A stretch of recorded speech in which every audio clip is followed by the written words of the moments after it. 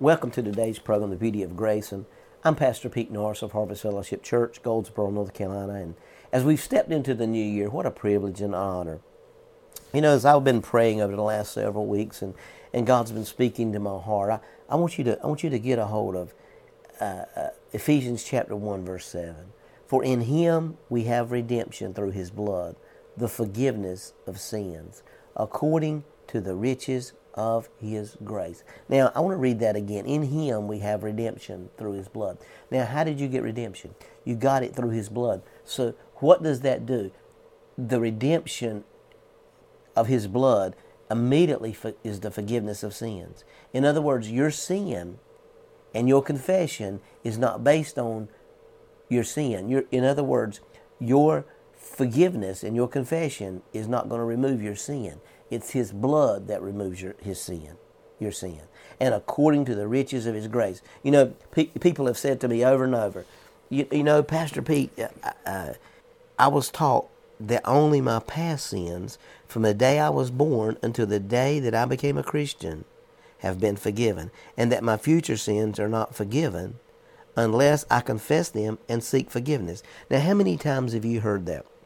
That God forgave you of everything that you've done up until the point you got saved. And from that point on, now you got to ask confession every day. And you can never find that in the Scripture, because there's only one Scripture that says that, and that's in 1 John chapter 1, verse 9.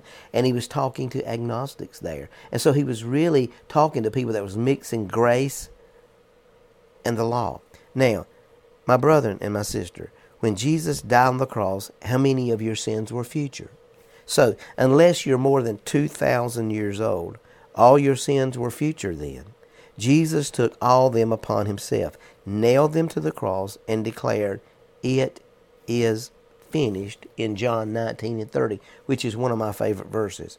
So, if you're not forgiven of all, then you're not forgiven at all. If you're not forgiven of all your sins, then you're not forgiven of any of your sins at all. You mean Jesus also died for the sin that I just committed? Yes, I do.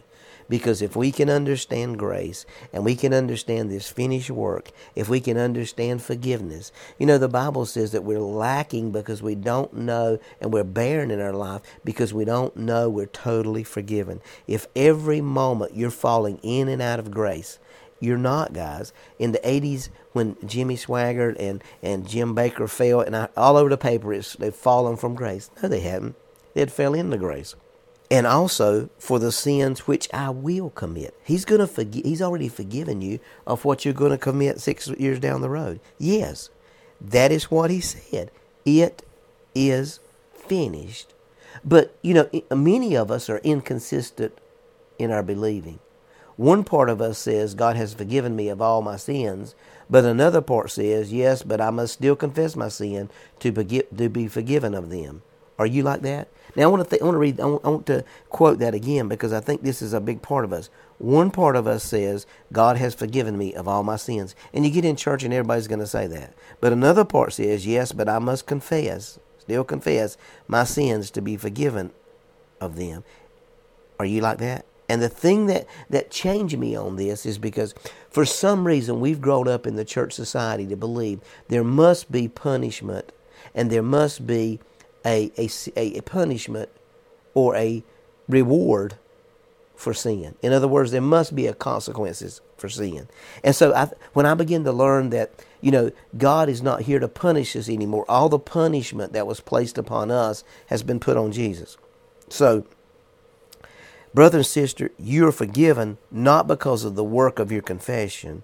Your confession cannot wash away your sins. You're forgiven because of the blood Jesus shed for you. His blood alone cleanses you. It doesn't cover you, it cleanses you. It has nothing to do with your confession. If your confession could forgive you, then you wouldn't need the blood. The blood is what cleanses us and removes us. Remember what Ephesians 1 and 7 said? In Him we have redemption. How? Through His blood, the forgiveness of sins, according to the riches of His grace. You cannot believe that you're forgiven of your past, your present and your future sins, and still think that there's something for you to do to make that forgiveness complete. If you've got to do anything to make that forgiveness complete, then it's because you don't understand forgiveness. And so I want you to understand today. You ever heard this? You can't go to heaven with one sin in your life. You're exactly right. You can't. But Jesus removed all your transgressions, all your past sins, all your past struggles. Even before you do them, He's already forgiven. Because the Bible said the Lamb was slain before the foundation of the world. Now watch this again.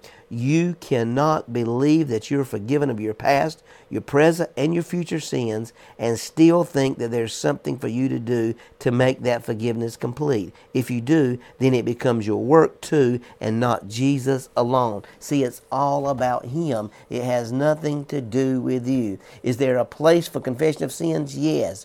If you have just sinned, you can always tell God about it without feeling condemned, because you know that you already have been forgiven and that Jesus was condemned in your place. But you don't confess your sins to God in order to be forgiven. You already have total and complete, and it's a finished work, forgiveness, because of the blood of Jesus. So you're forgiven because of the blood of Jesus shed for you. It is His blood alone that cleanses you, and it's not your confession. It's His marvelous grace.